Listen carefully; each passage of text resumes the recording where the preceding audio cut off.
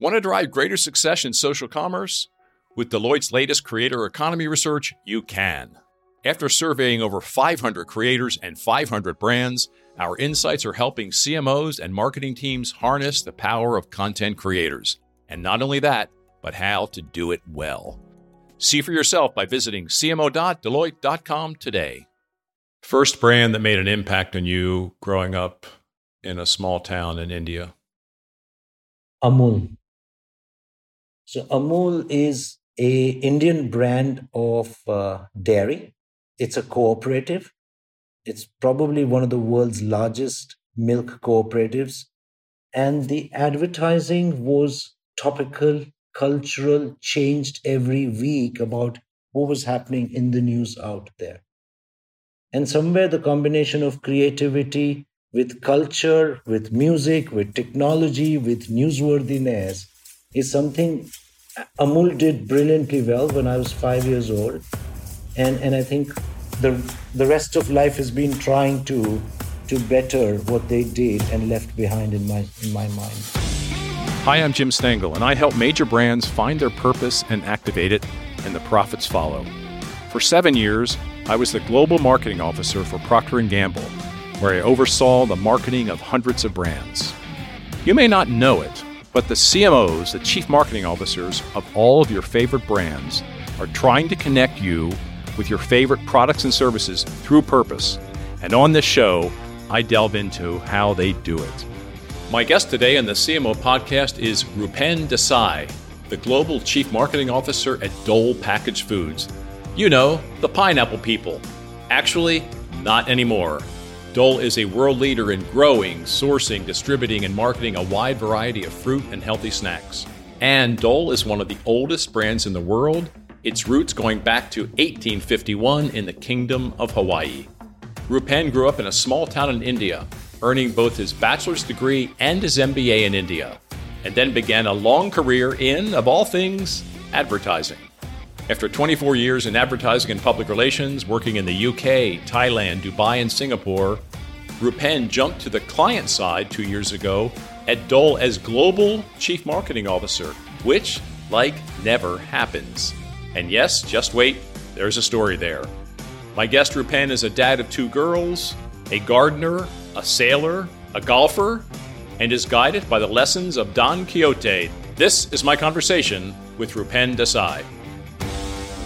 Rupen, welcome to the CMO podcast, and I have a feeling this is going to be one doozy of a podcast. I want to start with, where are you now, and what time is it for you?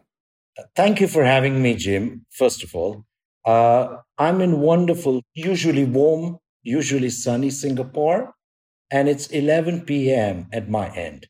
You have probably done worse conference calls than 11 p.m., haven't you? Yes, I have. It was a choice. Look, when I decided to do a global role, as well as combined with a choice of continuing to live in Singapore, it was a trade-off that I needed to decide on. And the trade-off was I need to catch my LA team early my morning, which would be afternoon theirs, allow them their beauty sleep, head over to Asia, and eventually get Europe back to LA just as they were waking up. I think my worst time for a conference call was, I worked all over the world as you have. I was in Cincinnati at the time. It was 3 a.m. That's when the meeting began. And it was a highly contentious meeting. It was, as they always are. I think it was better to be 3 a.m. than it would have been at 10 in the morning. So anyway, you are a very quotable person. I have discovered that about you. And I want to start with one of your quotes. And here we go. Build your career by connecting the dots of moments where you felt unadulterated joy at work. That's very poetic. I'm going to read it again. Build your career by connecting the dots of moments where you felt unadulterated joy at work. Well, Rupen, tell us about your unadulterated moments of joy at work and how you built your diverse career around them. So, Jim, I'm an accidental marketer. So I did not grow up. This wasn't on the dream list of things I wanted to grow up and do. I didn't join the archetypical Procter and Gamble, Unilever, and dreamt that 25 years later I would be wearing a ultra neon jacket in Cannes, or likewise. Most of my career choices were either a combination of a mistake or serendipity or deciding at that particular moment saying, you know what, we're going to give it a shot and we're going to see how this fares up. And let me start way back in college. So like a lot of Indians, my parents had already decided one of two things for me to become: a doctor or an engineer. I chose the latter, became an electrical engineer, realized very early on that I didn't enjoy that at all. And it wasn't giving me the oxygen and the oxygen of the soul. Not knowing what to do, I went into the next logical things that a lot of Indians were drilled at that point in time, which is I should do an MBA.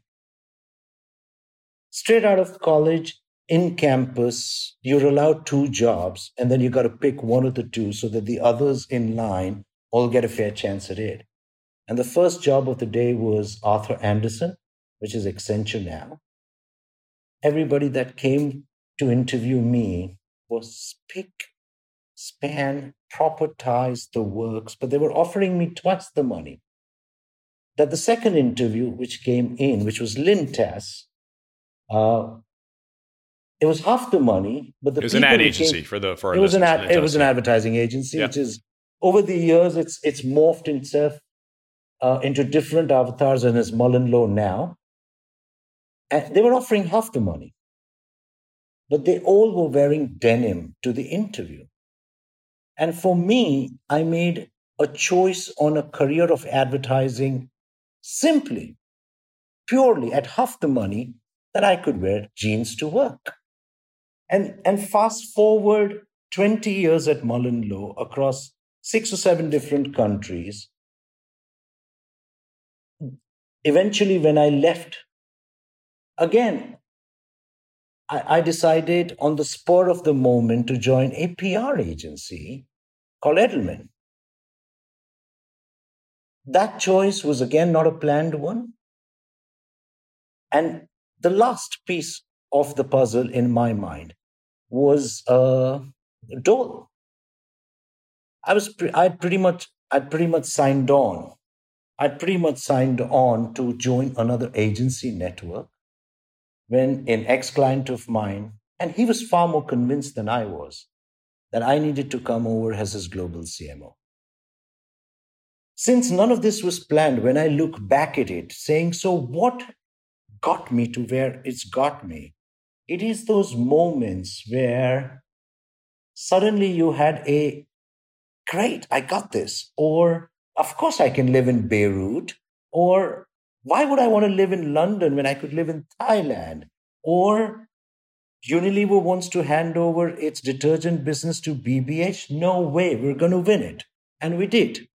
And when I add all of this up, obviously completely in retrospect, the moments that gave me sheer, unadulterated oxygen for the soul, decoding these moments, I can actually say this, and I do say this to everybody that asks me, saying choose your career based on moments of oxygen, not on the title, not on peer group admiration, not on what it looks like on LinkedIn. Choose your moments based on, because when you connect the dots, you can suddenly see, whoa, that's an elephant. I think it looks like Lord Ganesha. Oh, that's my calling. How do you know it gives you oxygen for your soul in advance? You don't. And how are you self-aware enough to know that? You don't. You don't know what gives you oxygen in advance ever. But what you do know is what takes away oxygen in every past moment and what to avoid. And I think by just avoiding situations, people, challenges, leadership that sap away oxygen is probably a better way to pan out your career rather than trying to crystal gaze. Now that choice, I'm going to go back to early in your career, that choice to take the job with half the money so you could wear denim. I'm sure that was part of it. But what else was it about that offer? And what lesson is there in that for young people listening? Was it the person who interviewed you, the kind of work you imagined yourself doing in the denim? What was it? What's the lesson behind it, or the principle behind it? So over the years, what I've figured is my personal purpose is around the areas of taking on impossible things and transforming them in a non-conventional manner. But this is again in hindsight. And when I connected to that moment in, I think, 1995, somewhere the ability to wear denim or the ability not to wear a tie and a jacket and look spick and amazing every day is around the areas of being unconventional, is around the areas of not caring how you look, but caring much more about what you do. Now, denim is, as I did my homework on you, it's an important theme in your career. So I just want to ask you now, are you wearing denim now? Yes, this shirt is a denim shirt, yes. I want to return to that decision you made to join advertising versus consulting or accounting. You spent 24 years in advertising at a great firm, and you went to a great public relations firm. Then you flipped to the client side at a very senior level, global chief marketing officer. That is so rarely done. In fact, I could not even think of someone who I know has done that. I don't know if you can. People typically, they move from the agency world to the client world, typically not at the CMO level. So yes. This is, I don't know if you can think of anyone. I can't. No. So I want to ask you, why did you do that? How did you land that job? And how did you make that huge adjustment, apparently successfully? So we could probably talk for the rest of the podcast around these, but why, how, and tell us the story. So this is much less to do with my planning and my ability than my boss's ability to want me. And over a period of 3 months of discussion, con me into joining.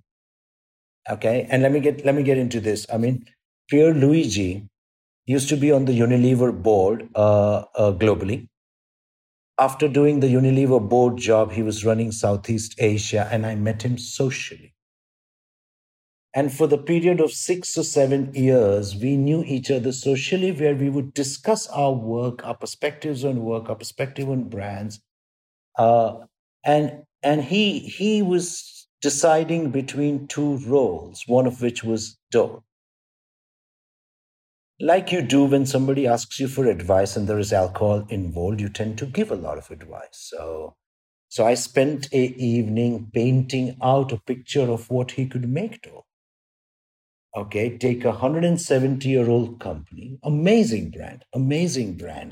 I mean, one of the best products you could get into, which is the goodness of the earth. You know, you don't have to make much. Mother Earth makes it. You just got to bring it in its most natural, pristine, pure form that you can. And 2.5 years ago, talking about a potential health, wellness company, all built around the goodness of earth, was something you do when you are fourth drink down and fifth drink down. And what you don't know is the next morning you get a call and says, I'm convinced between the two roles, but you're coming and we're going to do this together. So he was at a different company. He went to be global CEO of DOLE, and he'd said, you come with me. And it took us 3 months of chats after that, where your natural fears kick in, saying, no, I'm not sure I want to sell fruit. You know, I'm used to selling deodorants and detergents and banks, and cars, and all the sorts of stuff people don't need. But, you know, they're sexier and they're they're more attractive, and I'm not sure I want to do fruit, or I'm not sure I just want to do fruit, because in an advertising agency or at a PR firm, you work on 20 brands. And there's width of diversity, and there's excitement, and you can match the good and the bad. And so I found all the reasons that I shouldn't be doing this. He was unwavering in his resilience and his belief. And like everything else in life, there came a moment where we said, you know what? If we can make this company everything we've dreamt it can be, let's do this. And the rest, like you're saying, it looks good in the last 2 years we've had. We realized that there are about 50 more. It's one of those infinite journeys we're on. But so far, I'm eternally grateful for his belief rather than any of my ability to plan. This boss, Pierluigi, sounds like a pretty remarkable human being, and you followed him to Dole. You're grateful for that. You're a great team. What is it about him that I realize he was persistent, but what is it about him that was a friend to you, and then you decided to make it a professional relationship? What is special about him? What is his gift? I think it's a combination of two things that he and I share. And one of them is delusion. So there is a bit of Don Quixote and a bit of chasing windmills, and windmills that matter. And then there is a bit of humility, knowing that no matter what we achieve, it is going to be a speck or a drop in what we really want to achieve.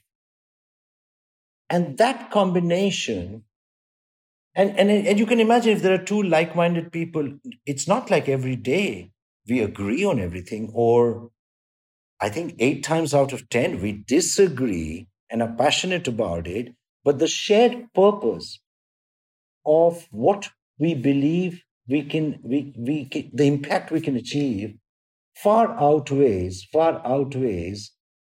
anything else along the journey.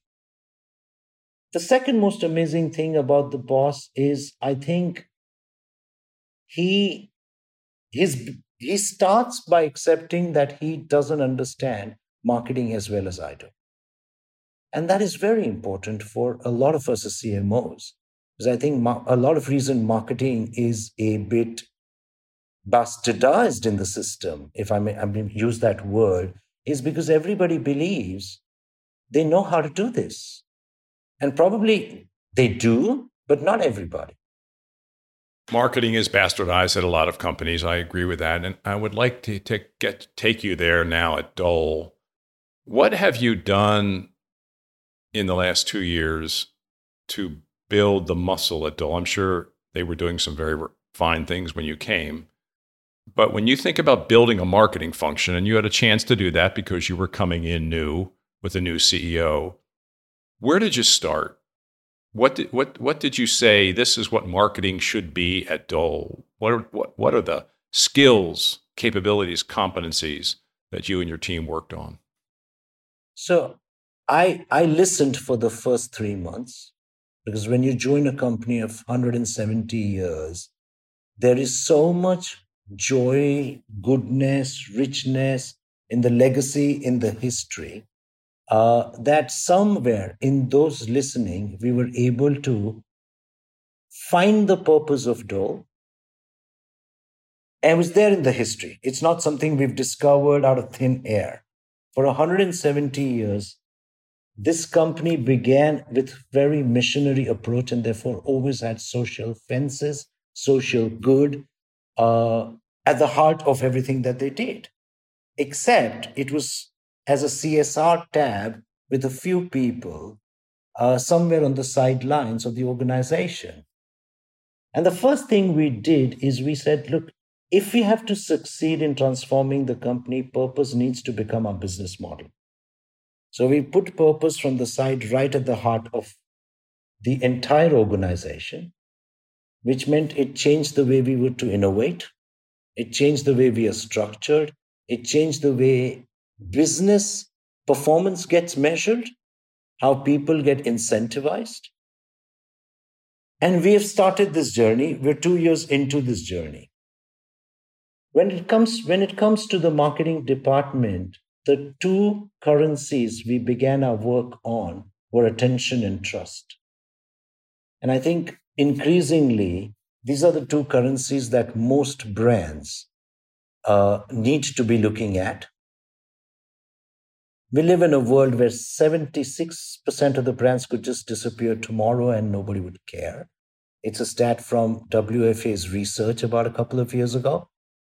That means only 24% of what we're doing is having some impact.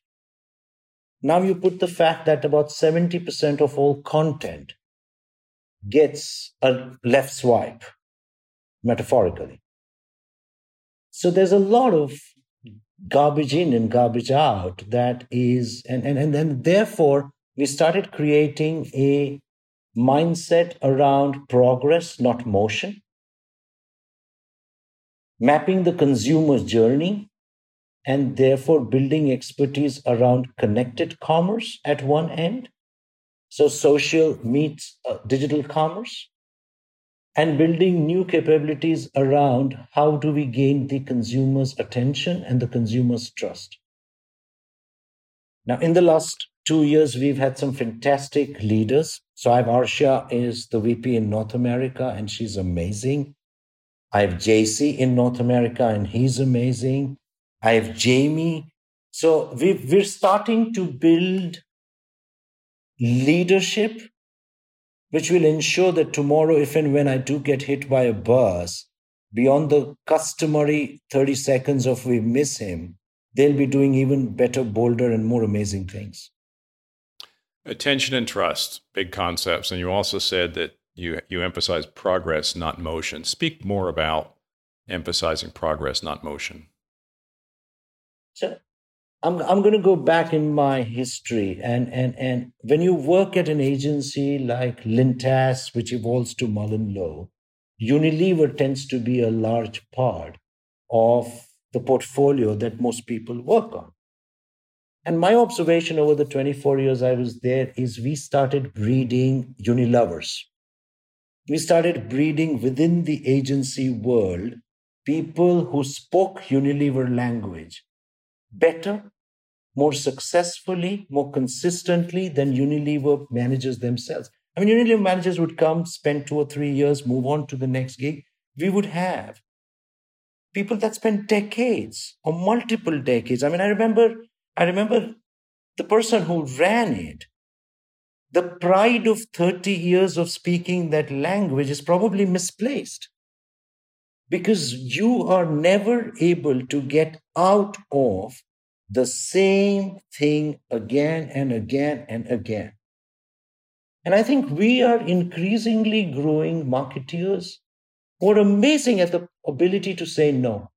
They all have the power to say no. They can tell you 1,000 reasons why something won't work.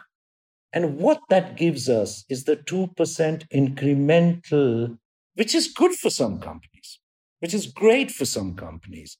But if you're in the business of impact at scale, then that kind of motion, that kind of wrongly placed consistency, that kind of Unilovers breeding is something I'm very keen we avoid at DOLE. What would you say is the key to success for today's CMO? If you said data, you wouldn't be the only one. At Deloitte, however, we believe data is only half of the equation. The other half, story. Because data is the language of business, but story is the language of humans. And we believe the most successful CMOs know how to harness the power of both data and story. To learn more about Deloitte's CMO program and how we can help today's CMOs succeed, visit cmo.deloitte.com. I want to go back to your role as CMO. You have this good team. You've galvanized around attention and trust and the purpose, which is not easy to do. So we may go there. But I want you to talk about your work. What do you do as a CMO, global CMO of DOLE? And how has that evolved in the 2 years since you joined with Pierluigi? What do I do? Isn't that an interesting question, right?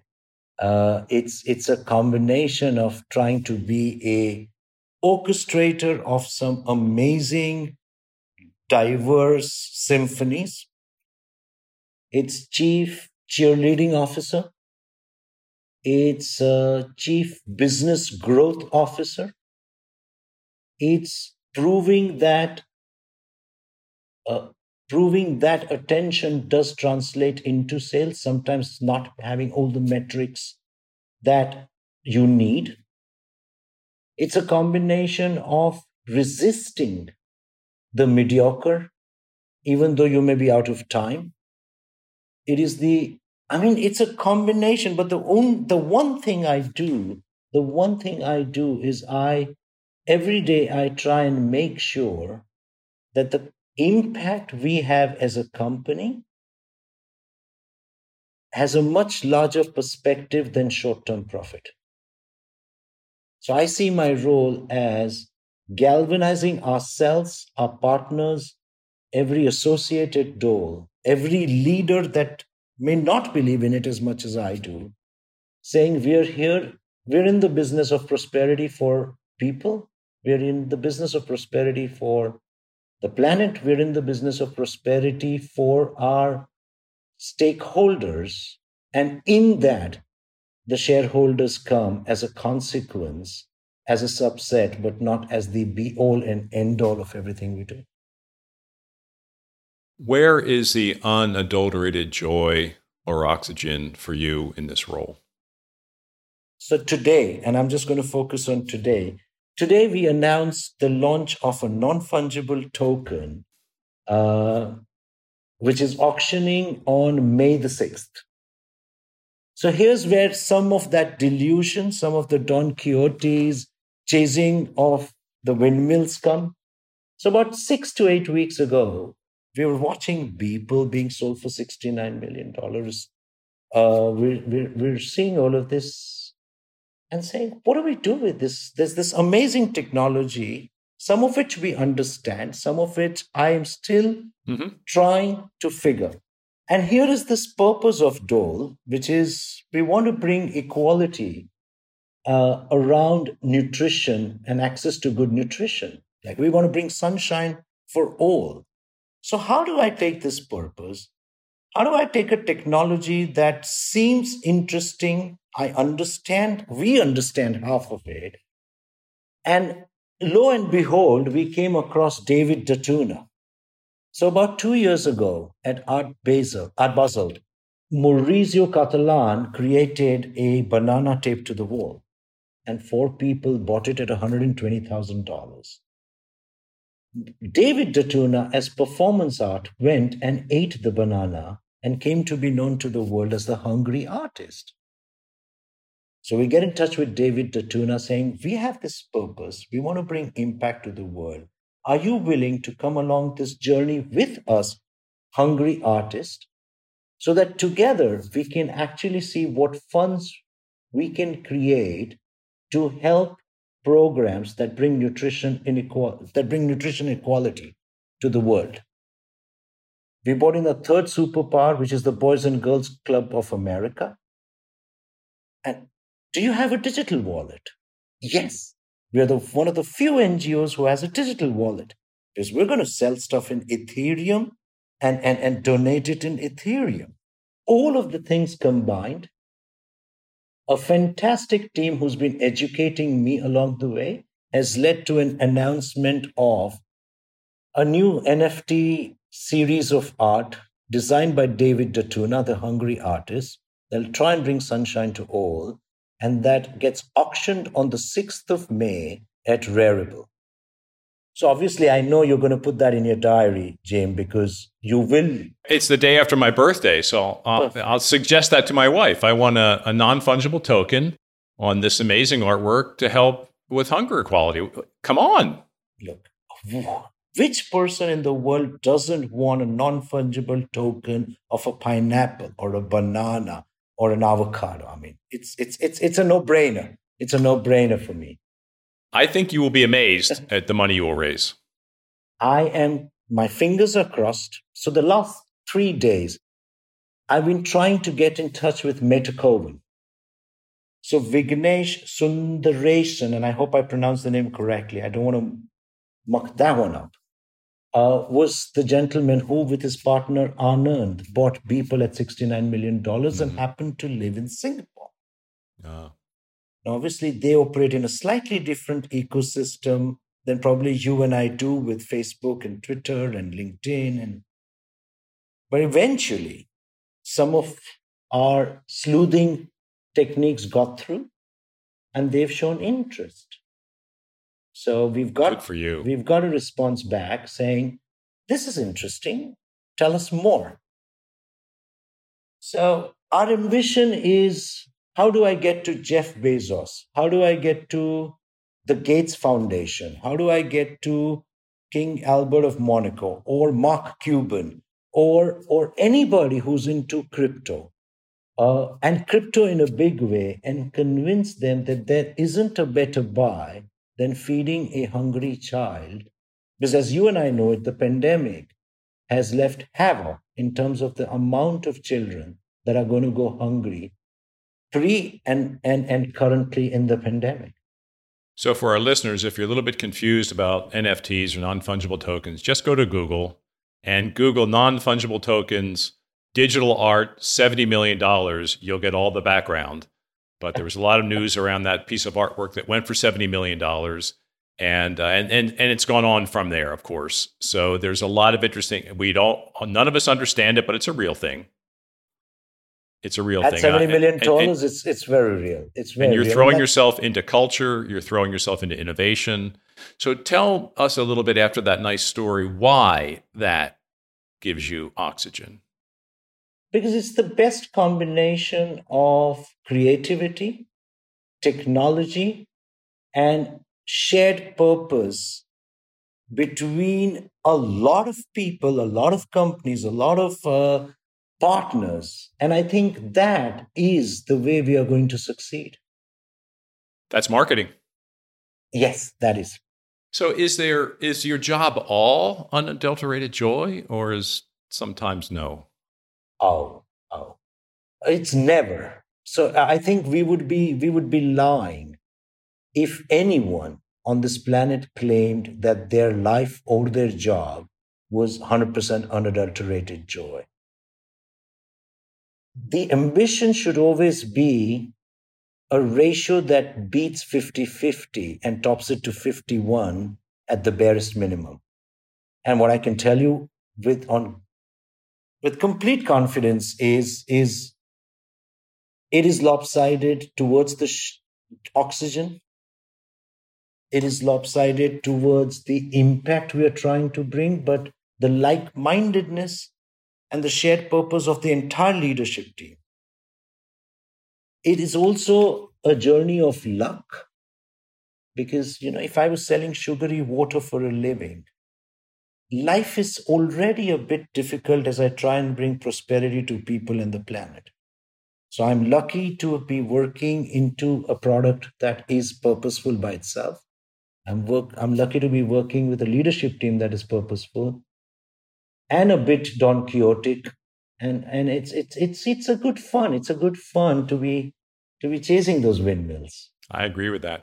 Now, we've danced around your purpose about 10 times so far in this podcast, so I want to go right into it right now, and I want to talk about this because it is so full of lessons.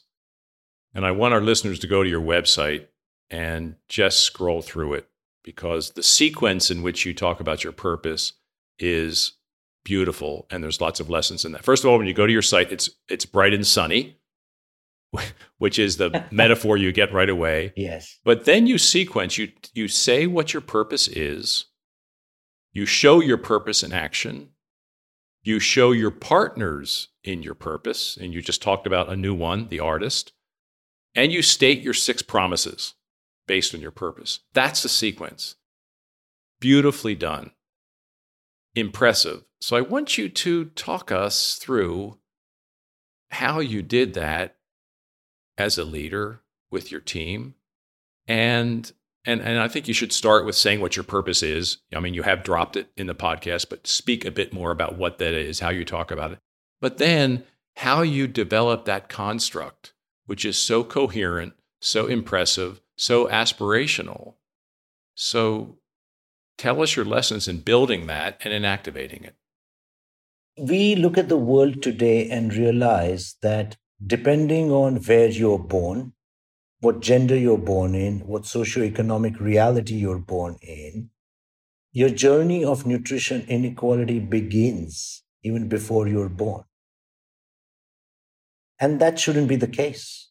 We refuse a world where good nutrition, just like sunshine, selects who it shines on. So our rallying cry is sunshine for all, good nutrition as a human right. And the moment you delve a bit deeper into it, we realize that it is bad, unhealthy food is far more attractive, is far more available, is far more affordable, is far more accessible. And there are two sides of the people that have access to nutrition. There are 2 billion people in the world that are starving, but there are another 2 billion people who are dealing with either obesity or the impact of bad food. So about 60 odd percent of the world is dealing with malnutrition, and everybody needs sunshine for all. There are three principles that we've tried to bring this to the world. One is the humility that we cannot do this on our own, and therefore every partner that can bring a superpower that makes ours exponential is welcome. We actually even launched a fund to be able to fund those NGOs, that one person idea, those 5 people idea, or a large company idea that would help us propel this purpose to larger impact. So one is the entire spirit of ecosystem rather than trying to do this on our own. The second belief is, and we say this internally as acts, not ads. So we're yet to make a 3-minute mushy-gushy film about our intent, and that's been by choice. So what we are trying to do is through each of the actions, whether it is the work you might have seen on malnutrition labels, where we projected nutritional labels around the cities in the US, whether it is the work we've just talked about, which is the NFTs, whether it is the work we're doing with the mayor of Jackson in Mississippi, one of the most unequal cities in the US, because we want to try and bring a systemic answer to the challenge which has been equally systemically created. So apart from partners, actions, the third and probably the most important belief is that change needs to begin at home. So we first began our own journey on the purpose with launching 6 promises about how DOLE would change over the next couple of years, whether it was in terms of the plastic, zero fossil-based plastic, whether it is in terms of never adding sugar to the fruit, whether it is in terms of increasing access to 1 billion people around the world and more. And what this does is this forces a certain change within ourselves as a business, combined with partners who can bring that change into actions and not advertising. And those are the 3 principles that the website is actually listing down as the way we want to go on this journey. So here's the question. Fabulous purpose, fabulous coherence, big Don Quixote ideas. Are you seeing it in the business? Are you seeing people notice? Are you seeing it impact consumers, your retail customers, distributors? Have you seen that link? Yes, without a doubt. We're seeing it in the new talent that wants to join us. Most of our leadership has joined us because of our purpose. We're seeing it in the re-energizing of people that have been there for the last decade, 20 years. And there are quite a lot of that. And we're so grateful for that. We're seeing this in the amount of calls we are getting in new customers wanting to partner with us. We're seeing this in our results. And while I say this, obviously, the last year is a year where people have rediscovered the joy of fruit. So while I would love to take all credit for some of the sales we've been seeing, I'd be using numbers to justify something beyond a certain point in time. So we're definitely seeing the energy.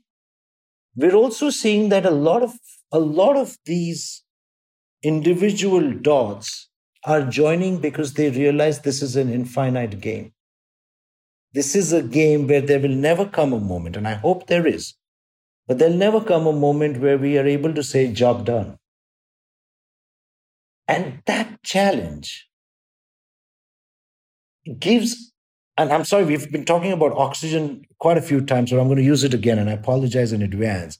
But the amount of oxygen it's giving a 170-year-old company to become a 170-year-old startup is quite contagious. Tell me this, what is the biggest change in the culture? I mean, I think you've alluded to this, but I want you to say it specifically. The biggest change in the culture since you've embarked on this purpose journey, and it now is told so beautifully on your website. What's the biggest change you see in the DOLE culture? It's the belief that we can create impact at scale, which is far beyond the next period's financials. And we underestimate, and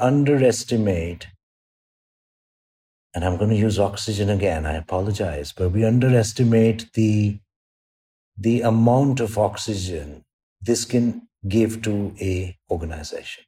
Well, oxygen and denim are two themes, so we'll keep that going.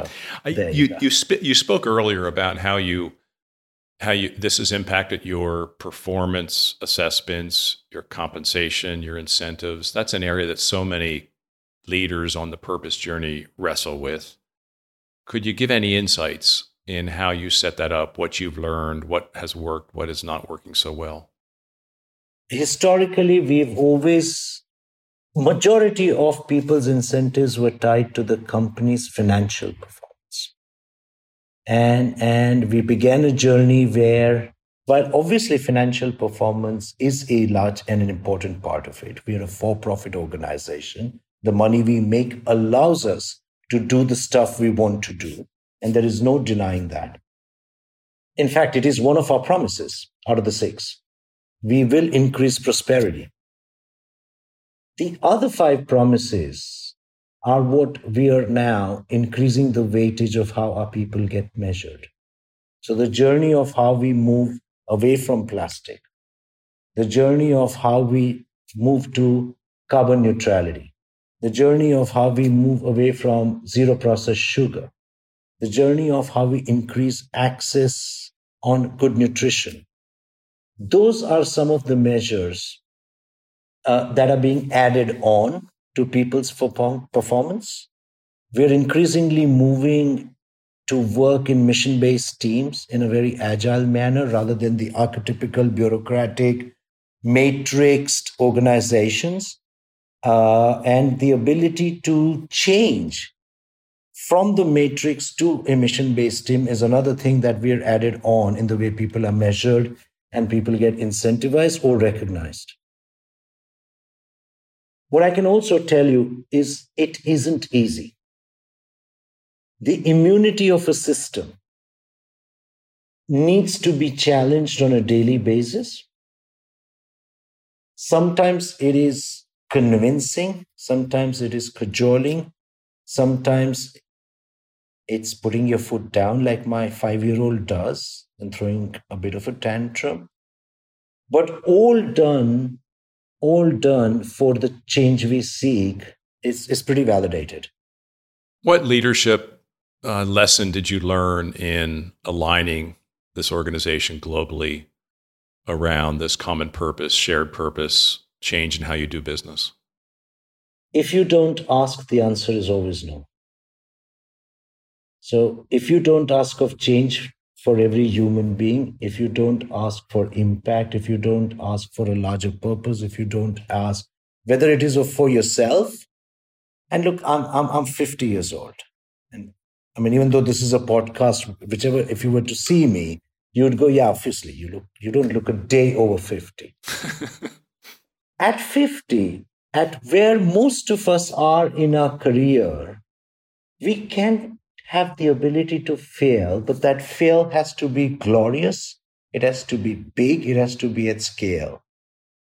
And therefore, the ability to ask for forgiveness, to fail gloriously on a mission that is worth failing on is something that is, we're developing this. It's not like we were born with this. It's not like we know how to do this. It's not like there is a book for it. Though Years was a great book, and that was one of the books that started us on this journey. And I must mention that. Thank you, Rupen. I use your charts till date. The S&P parallel is something I continue to use every day. But the biggest leadership lesson is, look, let's fail big. Let's fail gloriously. Let's fail in trying to change the things that will matter for your and my children, because the world they're heading to is quite, I can't swear, can I? So it's quite fished up. Yeah. This is so good. I want to create time for the creative brief section at the end of this podcast, where we sort of do a creative brief on you, looking for insights and perspectives on many, many different issues. And it's my favorite part. And the first one I want to ask is, what's the biggest misconception about DOLE, or misunderstanding about DOLE? That we're a fruit company. And it isn't a misconception, and I'm trying to probably be a bit clever about it, but we'll go with that attempt. We are a fruit company, a proud fruit company, but we are one of the world's best nutrition in its most unadulterated, purest form. And that is what we were trying to change. You have had lots and lots of side hustles in your career. The Shed 28, Institute for Public Relations, the Bayer Creative Council, Female Founders. I want to understand what guides you in these choices, and what's your current major side hustle? The two major side hustle is the Shed and the Bayer Creative Council. Wherever I can spend my energy on either helping creativity get a better shot at achieving the impact it can, or if I can spend any time in bettering the world we live in terms of gender equality. Look, I come from a country which its history sometimes needs to apologize for the way we've treated women. I grew up in a house for a very strong mother. I had a very strong sister. I'm married to an extremely strong woman, and we're trying to grow two amazingly strong girls. And I can't believe that we're in 2021 and still talking about gender equality, or how we're going to get that, or the amount of years it's going to take us to get there. So if I can spend any hour of my day trying to make it slightly faster, better, easier, that's probably time well spent. So the favorite ad campaign or marketing campaign or PR campaign that you've been associated with?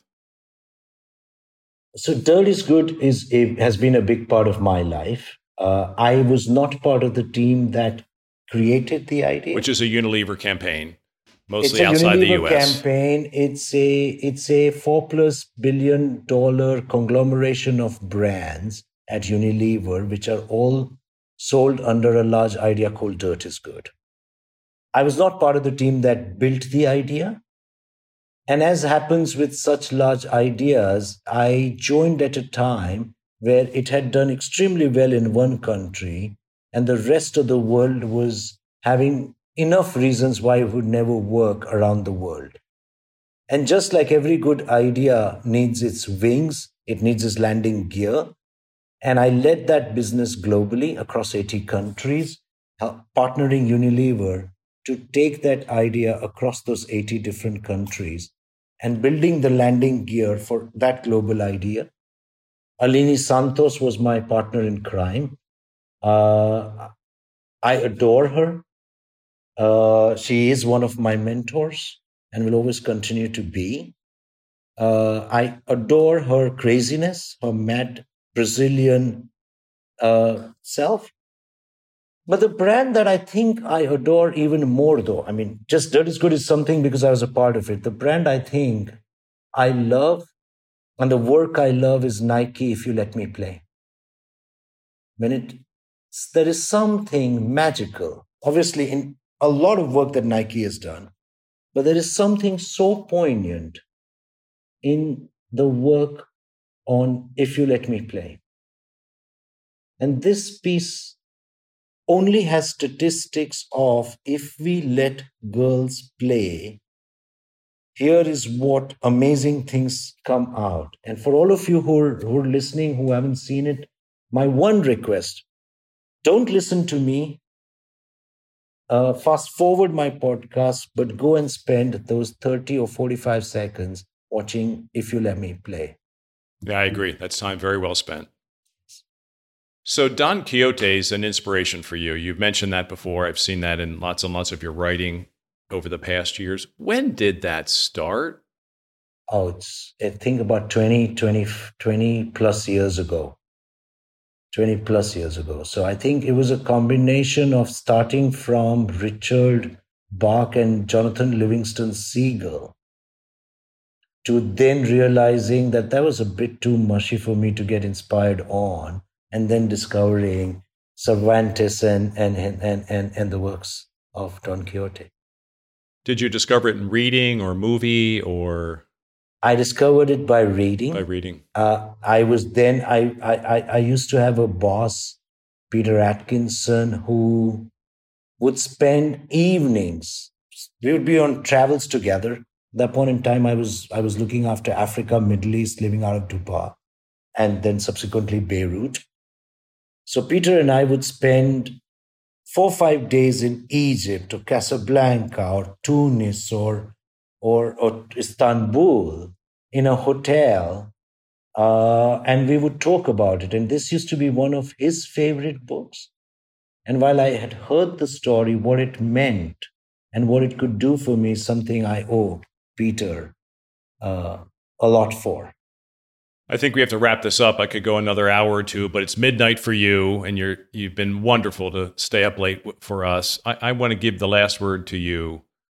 Anything you want to ask me or anything we haven't talked about that you'd like to share with our listeners?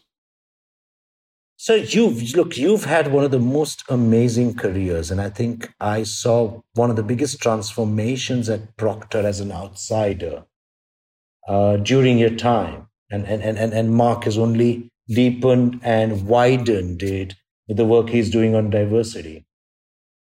Given the journey we're on at DOLE, if you had to tell me, here are the 3 things you should never do, Rupen, what would those 3 things be? The first one, and you already referred to this, is don't accept mediocrity. My first day as CMO at P&G, and in some ways I was fortunate because I came in when the company was not healthy, and people are a bit more open to change when a company is not doing as well. And I rallied every marketing person on a conference call the morning I was announced and said to them, I don't have the answers, but I do know we all joined this company to be the best and to set the standards for marketing and to be number one and to not just innovate for us, but innovate for the industry. And we're not doing that. So, and it's our responsibility, not someone else's. So bring it on. Please send me your ideas. Where's your energy? Where's your oxygen? What do you want to get involved with? All I had to do after that 45-minute conference call was synthesize what came in, focus it, tap into the energy, and our standards changed. And it came from the people. So I think the first one is don't accept mediocrity. Our role is to keep our standards high and expect that of others and help them get there. I think the second one is what I just referred to is it's all about the people and the purpose. It is. Through that journey, we refined the purpose of the company, the brands, and we unleashed our people to bring it to life. And I think the last one is, and you referred to this, it really is about the work. At that time, P&G's people were not doing marketing work. They were doing project management. So we said, if we want to live our purpose, you have to do different things. You have to be more emotive, more curious, more inventive, more bold. And my role as a leader was to reward that, protect it, and make some symbolic decisions to show that we meant it. And what an amazing legacy to leave behind. I mean, so you must be so proud, and I am so proud to have spent an hour with you. So thank you. You're too kind. You're too kind, Rupen. This has been wonderful, and I think I might get that NFT for my birthday from my wife. Although you may be pricing it a bit out of my price range, Rupen. We'll see how that goes. It's an auction. We can still have fun. It's an auction. Every time I raise my bid, it helps your purpose. Yes, absolutely. Absolutely. Thank you so much. Thank you, Rupen. That was my conversation with Rupen Desai. 3 takeaways for this one, for your life and work, and these are 3 big ones. First one is look for oxygen in your work and in your life. He kept referring to this metaphor that he gets oxygen from certain people, certain types of work, and that has guided him through his career. You never know when you're going to find the oxygen, but be self-aware enough to know when you're finding it and try to keep that going in your life and your work. Second lesson, attention and trust. That's what marketing's about. When I asked him about the capabilities he's building at DOLE, he said it's all about attention and trust. If you gain attention and you gain trust, you will build a brand.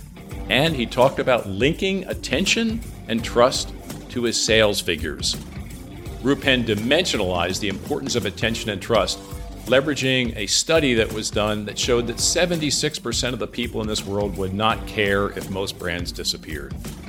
So if you're not gaining trust, you're not getting attention, you really can't get off the ground. Third lesson on this one, purpose. This is about as big and high impact a purpose story as we have heard. And the way this company and this leader has gone about building the purpose, activating it, measuring it, is a classic.